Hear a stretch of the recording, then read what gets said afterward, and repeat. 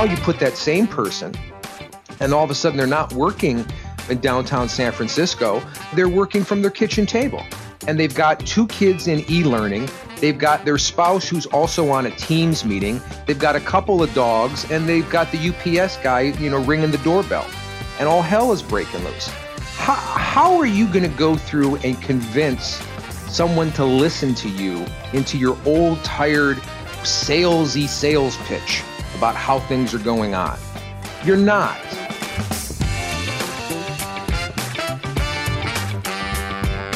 Hi, friends. Welcome to the Sales Enablement Podcast. I'm your host, Andy Paul. Now, that was Derek Wazinski, and Derek's the Director of Sales at Parallels. And Derek wrote a very thoughtful and moving article about what he calls sales lessons from year zero. Year zero being 2020, when everything changed. So I invited Derek to join me on the show to talk about his article and talk about year zero and this year, 2021, what we call year one. Derek wrote, and I quote, "I've never managed people in the middle of 4 once-in-a-lifetime situations: a global pandemic, historical racial and political unrest, and an economic recession where markets were up, but so are unemployment and economic misery." And the fact is, no one has had to manage through 4 of those once-in-a-lifetime situations. I mean, 2020 was an unprecedented year that left its marks on all of us. In our conversation, Derek and I talk about the challenges that year zero presented for sales leaders, for sellers, and for buyers. And we talk about where we go from here. Because as much as sellers, we try to shut out the outside world and keep separate our professional and personal lives, well, they've been joined together in a very unforgettable way, and it's never been more difficult to navigate that divide. So we dig into what is and what will be the impact of the pandemic on sales cultures going forward, and what will be the legacy of the pandemic on how we manage, mentor, coach, and develop sellers. You'll enjoy this conversation. Before we get to Derek, I want to remind you to subscribe to this podcast wherever you listen to it. And if you subscribe, we'd certainly appreciate it if you could also give us your feedback about how we're doing in the form of a review. So thank you. All right, let's jump into it. Derek, welcome back to the show. Well, thank you for having me. It's great to be back. Or should I call you Fred Mertz? Now, well, yeah, you could call. How many people under the age of 40 listening to this, or 50 listening to this show, can identify who Fred Mertz was? There's no prize for the correct answer, but just giving the correct answer, you'll have the accolades of all the executives that you work for. Yeah, or a sign that you've watched just entirely too much TV in your lifetime. But for people who don't know, Fred Mertz was married to Ethel Mertz, and in the original I Love Lucy. Lucy. Sorry. Yes, I was going to ask a question. Who are their neighbors? You're jumping on my lines here, Derek. Sorry about that. Lucy and Ricky Ricardo were their neighbors. Yeah. Yes, and listen, with that, and little Ricky joined him after a couple of years just to go ahead and spice up the scripts. Yeah, but in those days, that was like those are like miracle births since the parents didn't sleep with each other. Yes, it was twin beds, and they actually standards and practices wouldn't allow them to use the word pregnant in the middle of an episode. So every time you see Lucy pregnant, she is either with child or expecting or some other type of some other phrase they were using. Yeah, and then things have changed. Yes. If you've downloaded TikTok and or looked at your kid's Twitch profile, then things have definitely changed. If you can bring yourself to look at your kid's Twitch profile, yes. Yeah. So, we're going to talk about sort of what's taken place over the last year, what the impact has been on sales, what's going to happen going forward. You called 2020 year zero. So what do you mean by that?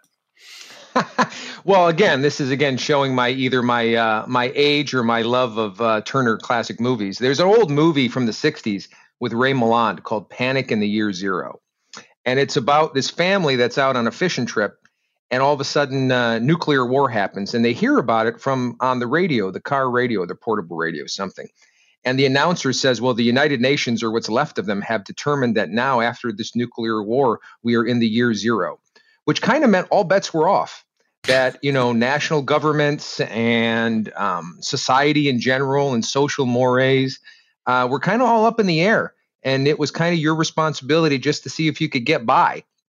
And in the course of the movie, it's the apocalyptic kind of movie. And, there's the bad guys and everything else. But as I was living through, managing people, trying to carry a team number, and trying to help an organization through the first year of COVID, it really felt, as we progressed through it, it felt really like a year zero, like all the kind of things we had learned, all the practices, all the switches we used to flick, or the dials we used to turn to, up activities, to increase revenue.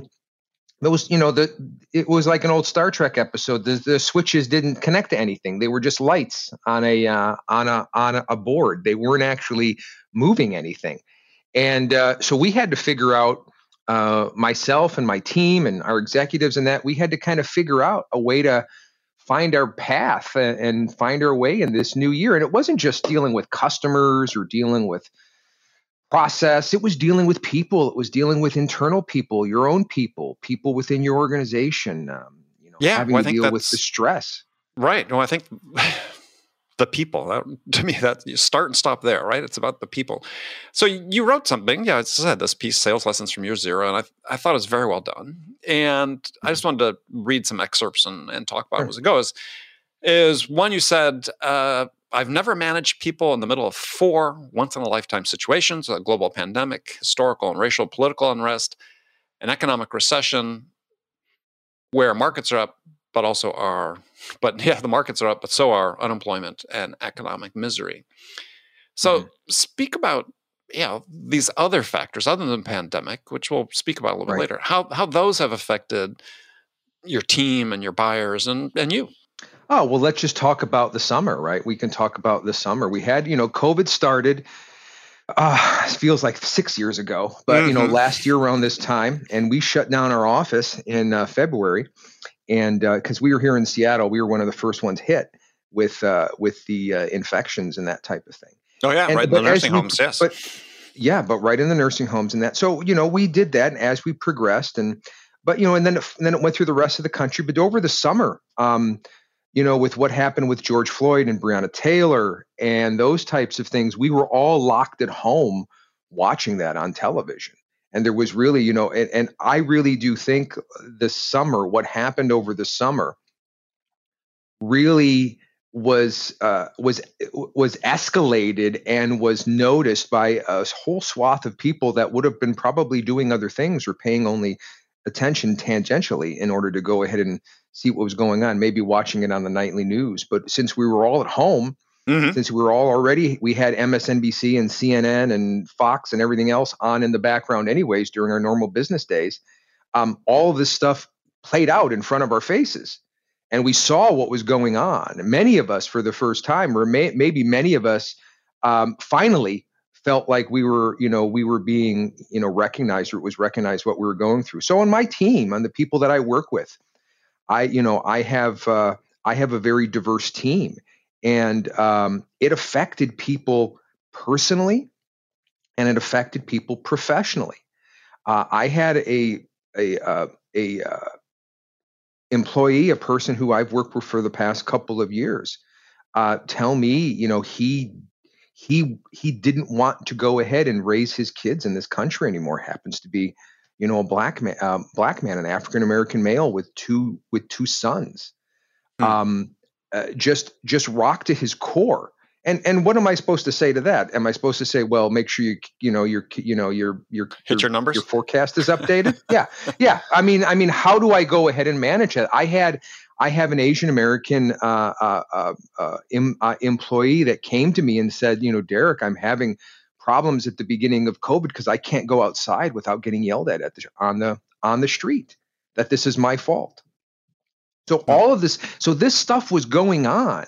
And I looked in my handy sales manager, sales director, VP of sales handbook, and it didn't tell me how to handle any of this. It didn't tell me how to go ahead and manage people through this kind of emotional minefield that they were going through. So I had to feel, and the people I work with had to feel our way through it. We had to listen a lot. And I wrote in that same post, I'd probably heard more and shed more tears in one-on-ones than I'd ever have before in a couple decades worth of business experience.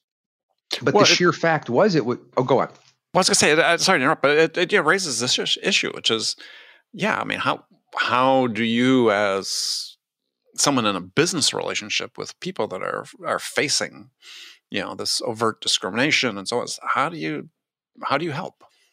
First you listen, and that's hard for a lot of salespeople and a lot of sales leaders because we're used to talking for a living.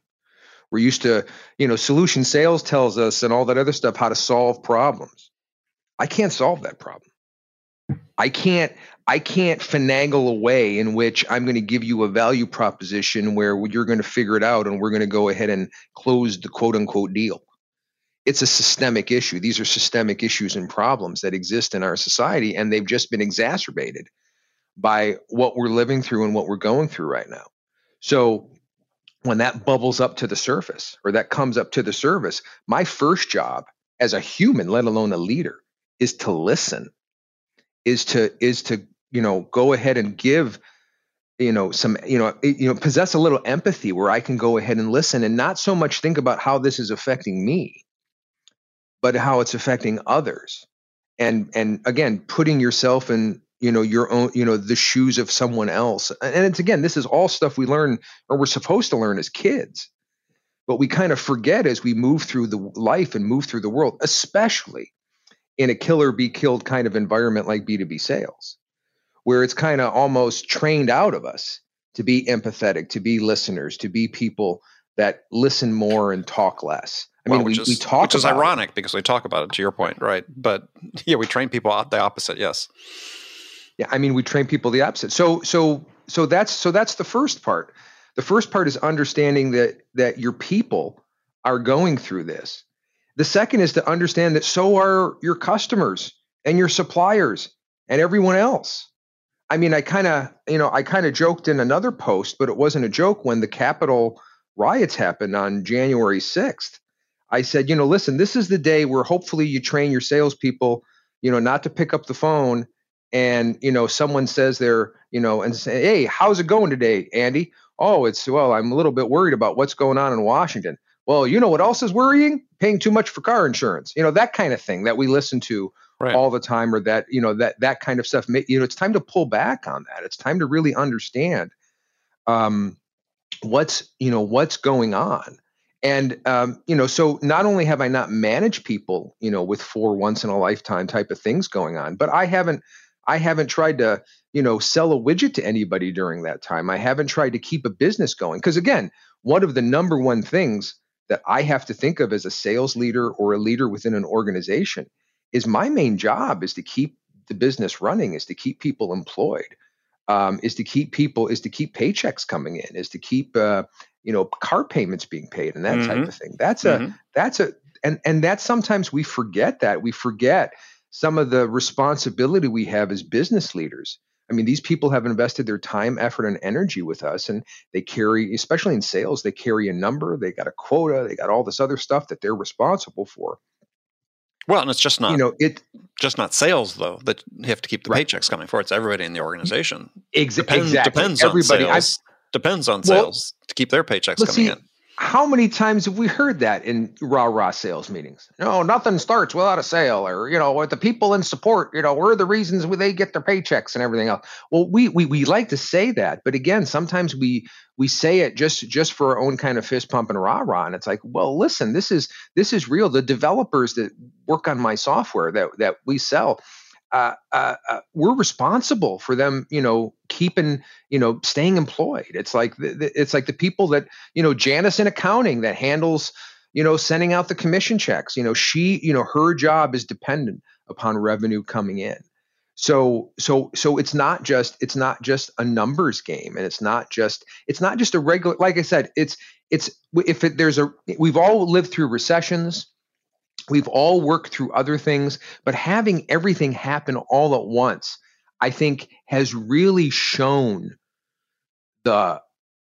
it's illuminated the cracks and the chasms that we have in both our process, the way we manage process, and the way we manage people. And you go on to talk, because I want to sort of expand on that a little bit, is you say, how do you, first of all, you're saying you're struggling with the old hustle, grind, work harder than anyone else sort of ethos when all these events are happening. And what are in your mind, what are the consequences to an organization of trying to ignore everything that's happening on the outside? Because it seems like there's this real determination in the sales world to sort of try to shut all that out. Last week I had a guest on the show, Christine Lagorio-Chafkin, who's senior writer at Inc. magazine, who had written quite eloquently about business's response to the events of January 6th and what the appropriate role of business was in driving societal change. And I have to admit, I was first of all, it was a fascinating conversation to hear her perspective, but and you and I sort of talked about this once before online, is the engagement though with that content from the sales world after we posted this episode was disappointingly low.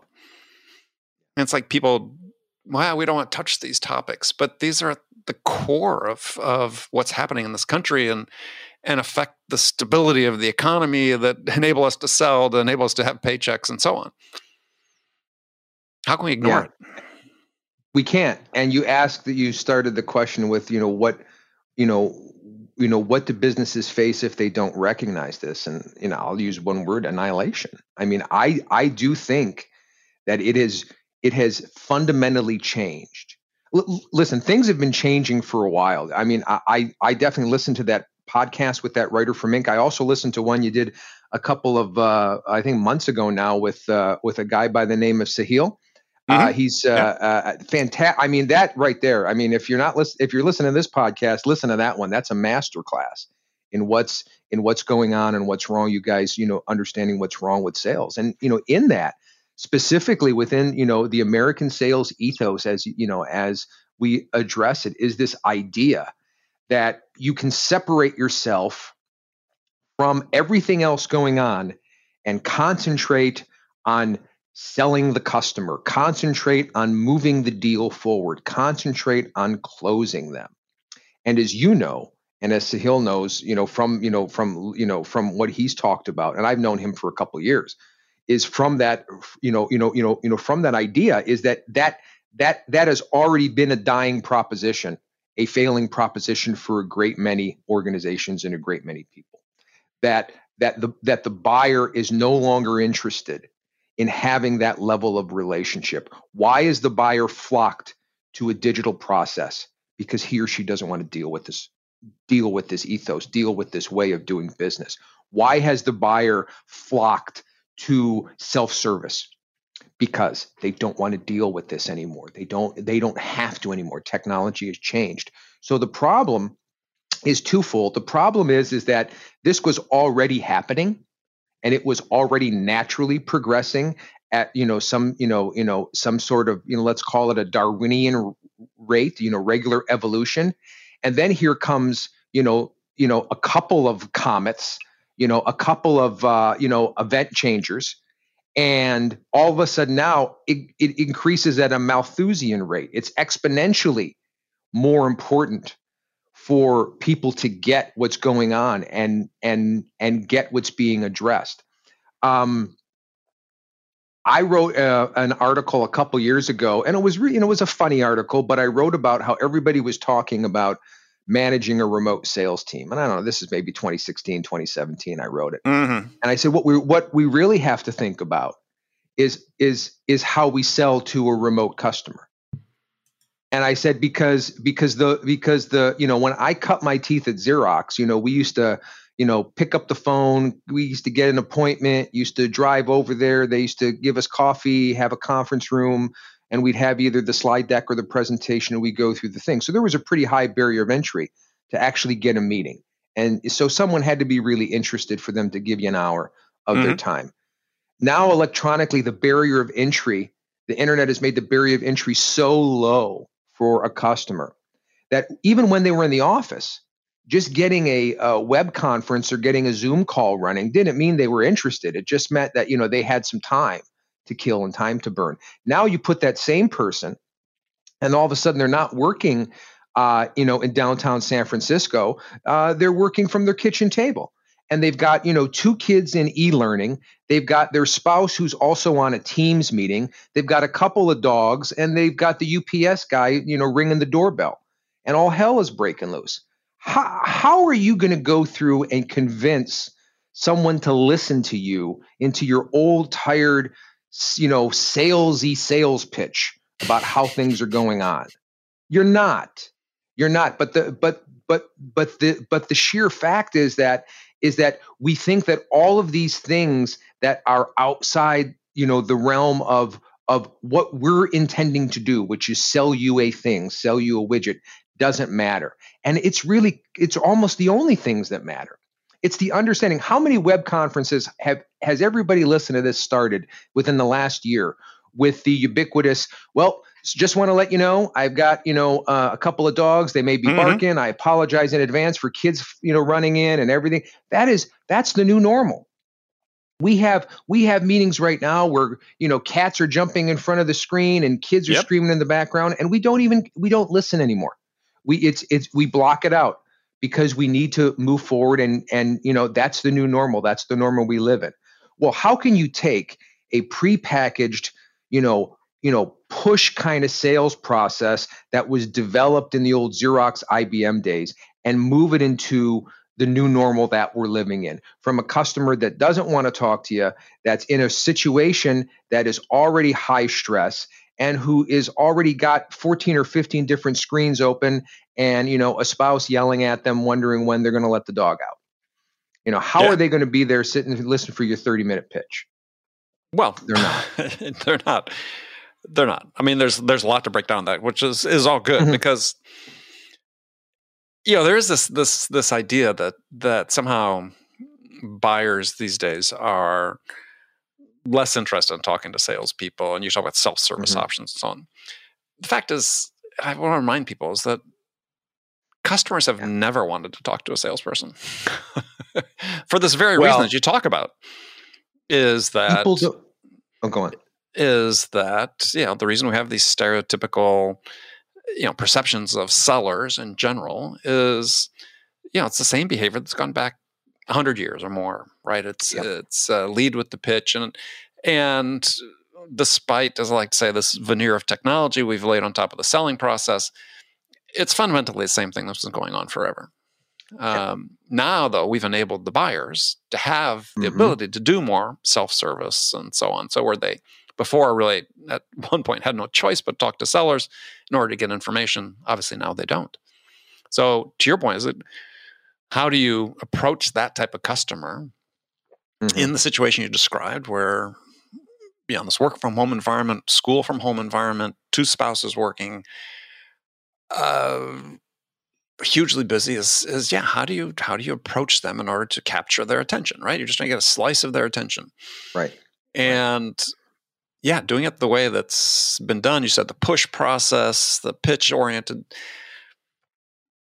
It's not effective. And the irony is that we're in a point in time where it's never been easier to establish some sort of common ground with your prospect, because we're all going through these things.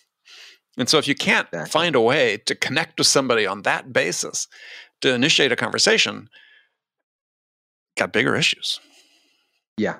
You're exactly right. You ask, why do people not like talking to salespeople? Well, people in general don't like talking to boring people, or people that they don't feel that are listening to them, or people that they don't feel that are interested in what they have to say. Well, that's the key one right there. Is the way you make yourself interesting is to be interested in someone else. Exactly. It's the case in point. How many sales pros do you know? I can, that they watch the Wolf of Wall Street and they think Leonardo DiCaprio is the good guy. He's the bad guy. He's the criminal. Right. The only good guy in the whole movie is the FBI guy. I mean, everybody else is a drop, should be in prison. But yet we look at that and we look at Matthew McConaughey beating his chest at the dinner table, and that's what we want to emulate. That's what we look at as far as that's a sales professional. That's a closer. That's someone who knows how to get it done. Well, but but the fact is that there's still, I see it constantly on LinkedIn in comments, Jordan Belfort acolytes that are out there that think this is still the way to do it, which I guarantee there's probably no woman sales professional that's ever looked at that and said, yeah, that's who I want to be. So, it's playing to a very narrow audience. I mean, it's just, that part, and this is, I think you're really right. I think you brought that up earlier is here's an opportunity for change. And I don't see, certainly, let's say in the SaaS world, I don't see people embracing that opportunity to change. Well, let's look at how they built the SaaS world, though. And you've talked this before, Sahil, you've talked about it before, you've talked about it with others on your podcast, is the fact is, what did they build in the SaaS world? They built a world in which the first person that talks to or reaches out to a potential prospect is the lowest paid, lowest knowledge person in the entire organization.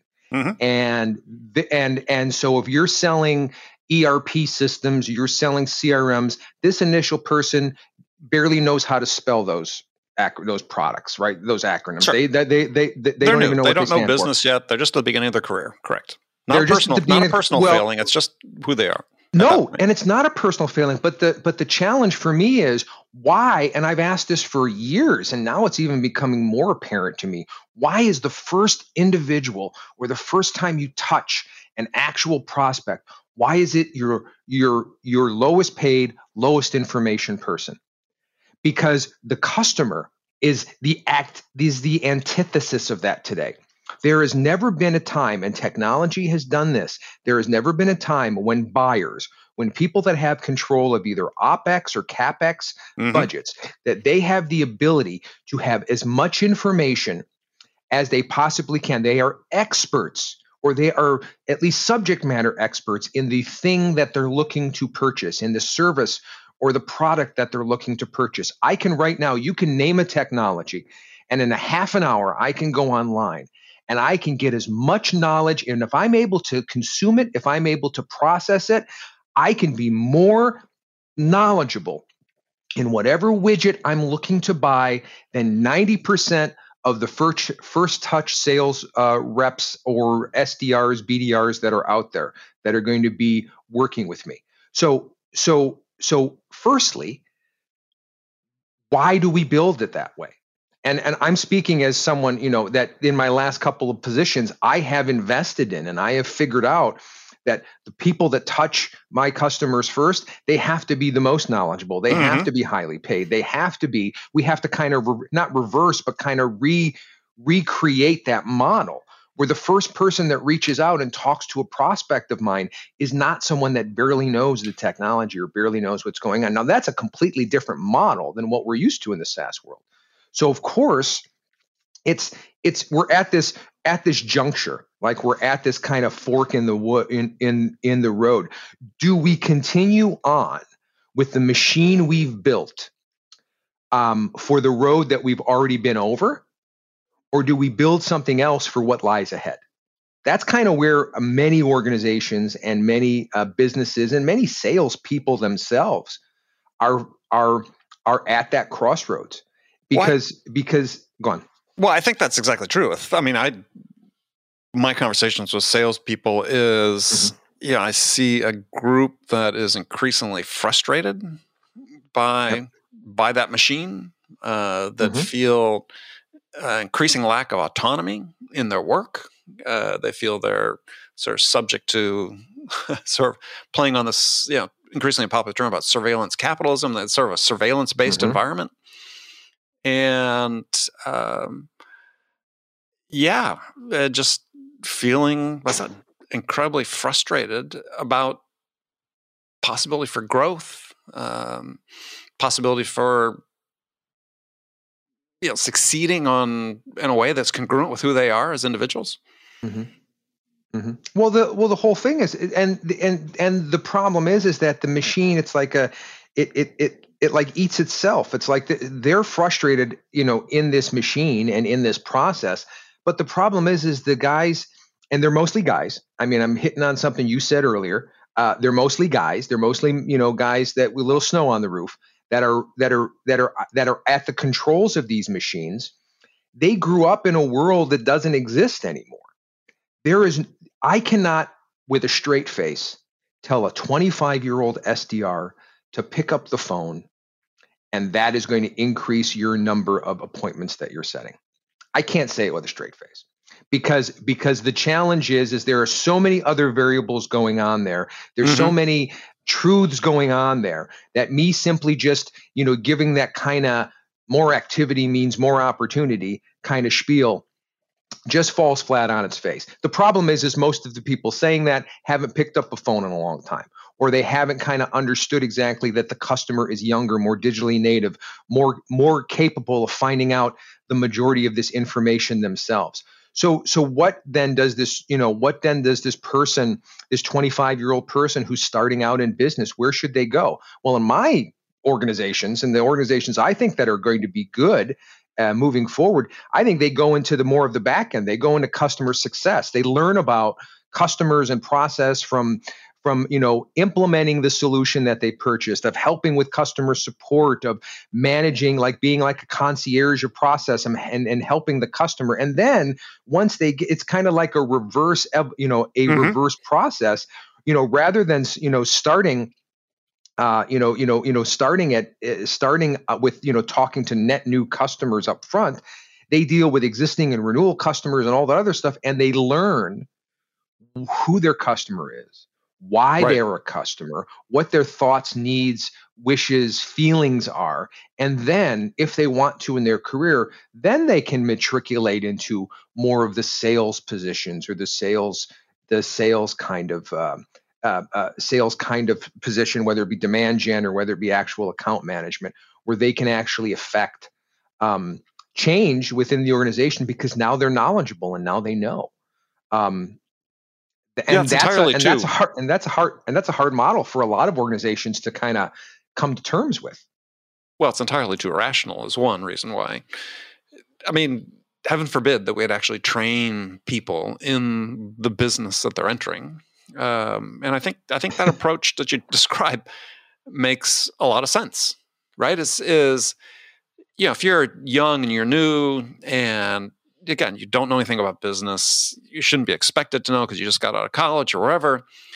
What's the best way, to your point, that we can train you about business, how people are using our products, the value they're getting from why they purchased us versus someone else, is exactly right. Seems like start people in CS. And when they learn to make calls, there's much less at stake initially because you're talking to somebody who already has purchased. Well, but they just don't learn. I mean, let's talk about what we're at the very beginning, what we were talking about. They also learn about the customer as people and about the customer's entities within their own organization. They learn what problem their software or their product or widget, whatever else is solving for the customer, but they understand the problems of business, the problems of customers, the problems. Every customer I have has a supervisor, boss, or board that they report to, that they have to carry that stuff on. Every one of them has a family, commitments and other issues going on. And when you're exposed to that, and when you stay curious and you stay interested in learning that, I mean, kids, call them kids, they're adults, but kids coming out of college are at the point where they're going to be able to go ahead and suck up as much information and as much experience as possible. Why put them in the front of the process when they can learn so much more on the back end? When they can learn exactly, what's going on. It's kind of like the difference between when you hire someone in a factory, do you want them starting as a sweeper, or do you want them starting in shipping and receiving or accounting or something else like that, interning there in order to really kind of understand the business? And I'm not equating prospecting with sweeping, and don't get me wrong, but what I am equating it with is it's kind of funny. It's like, again, I keep on going to that podcast that you had with Sahil. It's like that whole concept of we were 5 years ago, we were all concerned about, oh boy, salespeople only stay in a position, entry level salespeople only stay in a position 18 months or 12 months before they move on. Well, how about VPs of sales now? How about months. CROs? Mm-hmm. Yeah, exactly. Now, well, no, not been seen, but now I'm seeing a lot more articles about it because now it's a problem because it affects people in the corner office, not people in the bullpen. Right. And it's like, so it's the kind of like the understanding is that what do we do? How do we go ahead and figure our way out of this? And I really do think leading with empathy, leading with understanding. And again, I don't, I am in the Pacific Northwest. I do have long hair. I'm not trying to be all crunchy granola here, but kind of understanding the process. Sales has always been understanding the reasons and understanding your customer, why people buy. Why people buy a certain thing? What is their reasoning for doing it? And for a long time, we looked at like emotional reasons, and we kind of tried to cobble it into business process reasons that we could figure out. When we get down to it, it is everything we buy is an emotional buy. Everything. It doesn't matter if it's a house, if it's a car, it's something on Amazon, it's a new ERP system, whatever it is, that's where it ends. It's the emotion. It's how do I feel about this? You can look at a spreadsheet for 6 hours. You can take a look at pros and cons. At the end of the day, you are making a decision, and that decision you have to deal with. And the fact of the matter is that decision is going to be made outside the realm of the conference room or the Zoom meeting that you're with the customer. That decision is going to be made, in private without anybody talking to the salesperson. So the aspect is how, if you don't understand that everything is an emotional sale and everything has to deal with the entirety of the person and the decision they're making, you're just kind of treading water. You're trying to throw darts at a board while being blindfolded, and maybe you'll hit, maybe you won't. Well, but that's the way sales goes. That's the way it's being practiced these days. Let's put as much crap at the top of the funnel as we can, and pay minimal attention to it as it flows through, and we know we'll close a certain percentage if we do that. And the result is we don't invest in the why that you talked about in terms of helping people understand why people do things. It was just a post on LinkedIn last week, some thought leader type saying millennials don't want to know about the why, they just need the how to. And I'm like, really? That's so wrong. So wrong. And it's funny. It's remind me of the saying from Ralph Waldo Emerson who said, the man who knows how will always have a job. The man who also knows why will always be his boss. And I believe it was Sinclair who said as well. I think Sinclair said, what did he say? He said the ability of someone to understand something is directly proportional to the salary they get for not understanding it. Right? It's like something to that effect. It's like there's a lot of people out there in the sales B2B world that make hay, not having to, because they're pretending not to understand the reality of what's going on. And they try to package, these types of things, and whether it be a product or a training or something else like that. But it's like, this is how you should do it, because this is what I've known, for years and years and years. And the challenge is again, I began my first foray in sales enablement and being on LinkedIn and that with an article I wrote, 2015, 2014, something, where I said, as a sales manager, how valuable is the experience you have to the modern sales force, right? Is the fact that you close that deal in 1996 and you got the guy to sign on the line which is dotted, is that even relevant in the 2000s? Does that even really mean anything to people that are working right now? And so I think it has to deal with, there needs to be a change. I think there needs to be a change in leadership. I think there needs to be a change in not only the way leadership thinks, but potentially also the people within leadership of organizations. I think that the fault, dear Brutus, lies in ourselves, not the stars. I think it has to deal with the fact that we want to continue selling the way we like to sell. We don't want to move into the way our customers like to buy. Right. And I think that but there's a point. There's a point there, though, Derek, which is that, and I'll sort of be a little contrarian, is because I don't know if you were speaking rhetorically about, is experience gained in the 90s still valuable to anybody today? Yeah. I would say, because, I think we have several problems that take place, primarily in the tech sales world, but it's expanded beyond that now, that fundamentally companies are playing the odds. Yes. As I talked about before. And I would say that if people actually went through the experience of actually selling before, then that's always valuable experience. And that's... But what do the great sellers know? But what do the Zig Ziglars and what do the great sellers know? They know it's personal. They know it's emotional. They know it has to deal with, whether you're selling a shoe or a Bueller brush or an ERP package. And I sold shoes, by the way. Listen, I telemarketed magazines after high school, after school. I grew up in Detroit. So if you can sell U.S. News and World Report to an auto worker who's trying to finish his meatloaf during dinner time, if you can close that sale, you can close just about anything. But the fact is that even then it was the listening, it was the understanding, it was, what I was selling then with magazine subscriptions. I was selling information. I was selling the opportunity to be informed. I was selling the ability to be a good citizen. And even though I didn't know it at the time, because I was just a dumb kid, I was able to go ahead and learn that. And as I move forward in my career and as I move forward, I always tried to keep that kind of understanding. And so I do think that you are right, that what we have lost in kind of this SaaS modeled marketplace is that personal kind of connection, is the ability to understand people as people. Right. I mean, listen, you give me a bunch of VC money and you tell me to start a sales organization for a product. The recent college grads I'm going to be looking for are psychology majors. They're not business majors. They're not economics majors. I want to know people. I want to have people in my organization that know what makes people, or at least kind of are curious as to what makes people think or what makes people make decisions or what drives or motivates people. And here's where we get back to year zero. We've all seen Maslow's kind of triangle, right?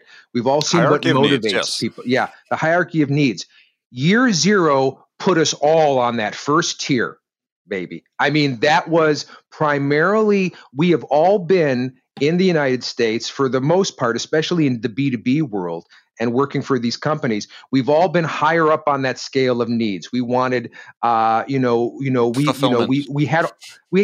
fulfillment. We had all our basic needs met. Now all of a sudden you throw in Corona, you throw in, January 6th, you throw in, racial strife, all this other thing like that.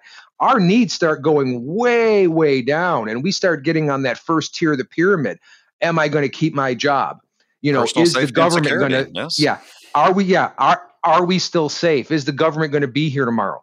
Those are the type of questions that Americans for a long time have not had to ask. Many Americans haven't had to ask for a while, and it's illuminated the like I said, the cracks in the society that we have been able to go ahead and ignore for a great period of time.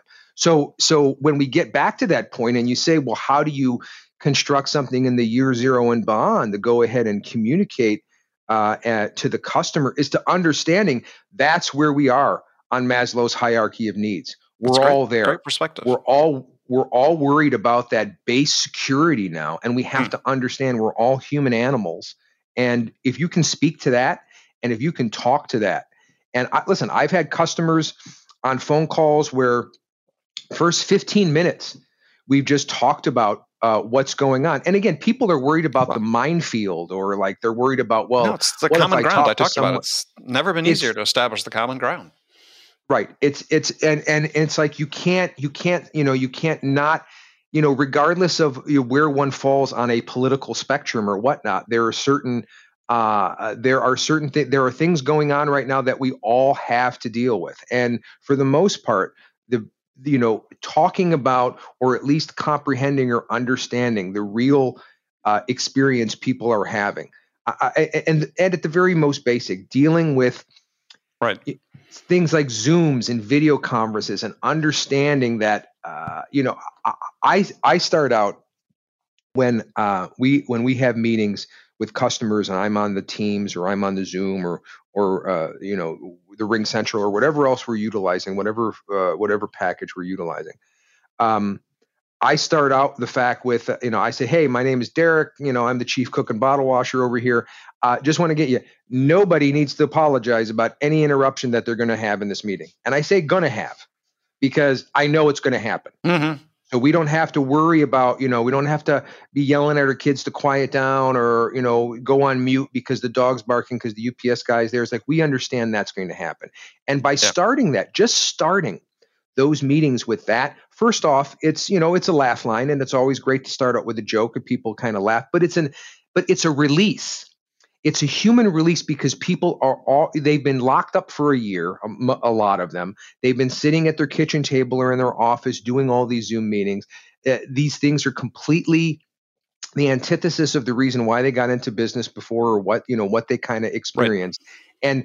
And just by talking about it, just by starting the meeting out with it, it's just a release. You can almost hear the exhale from people that are on the meeting, like, okay, I feel more comfortable. I feel more comfortable in this environment. Yeah, and what you've done is just exercised a basic bit of humanity.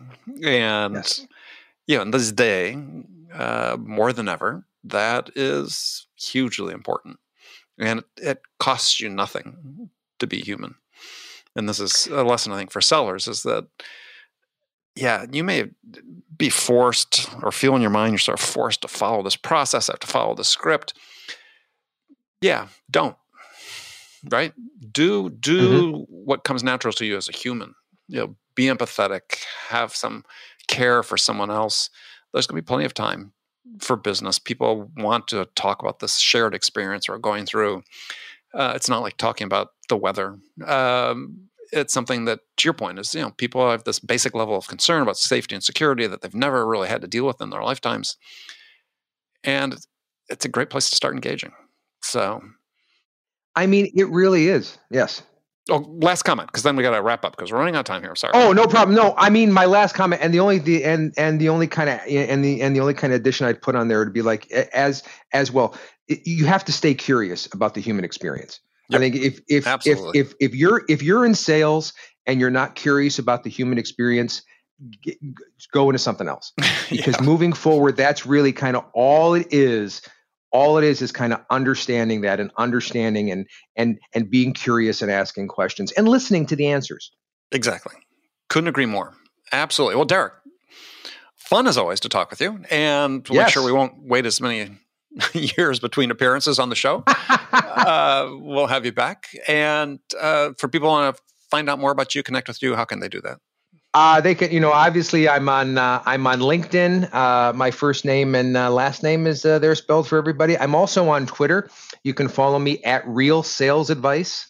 And then I also have a website, realsalesadvice.com. And if you're interested in what I'm doing, or the companies that I'm working with, just it's all there on LinkedIn for your amusement.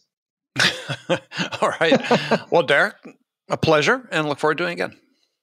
Fantastic. Thanks so much, Andy. Okay, friends, that's it for this episode. First of all, I want to thank you for taking the time to listen. As always, I'm so grateful for your support of the show. And I want to thank my guest, Derek Wyszynski, for sharing his insights with us today. If you enjoyed this episode, please subscribe to this podcast, Sales Enablement with Andy Paul, on iTunes, Spotify, or wherever you listen to podcasts. If you could also leave us a rating or a review and let us know how we're doing, we'd appreciate it. And you can do all that on your phone in less than a minute as soon as this episode is over. So thank you for your help. And thank you so much for investing your time with me today. Until next time, I'm your host, Andy Paul. Good selling, everyone.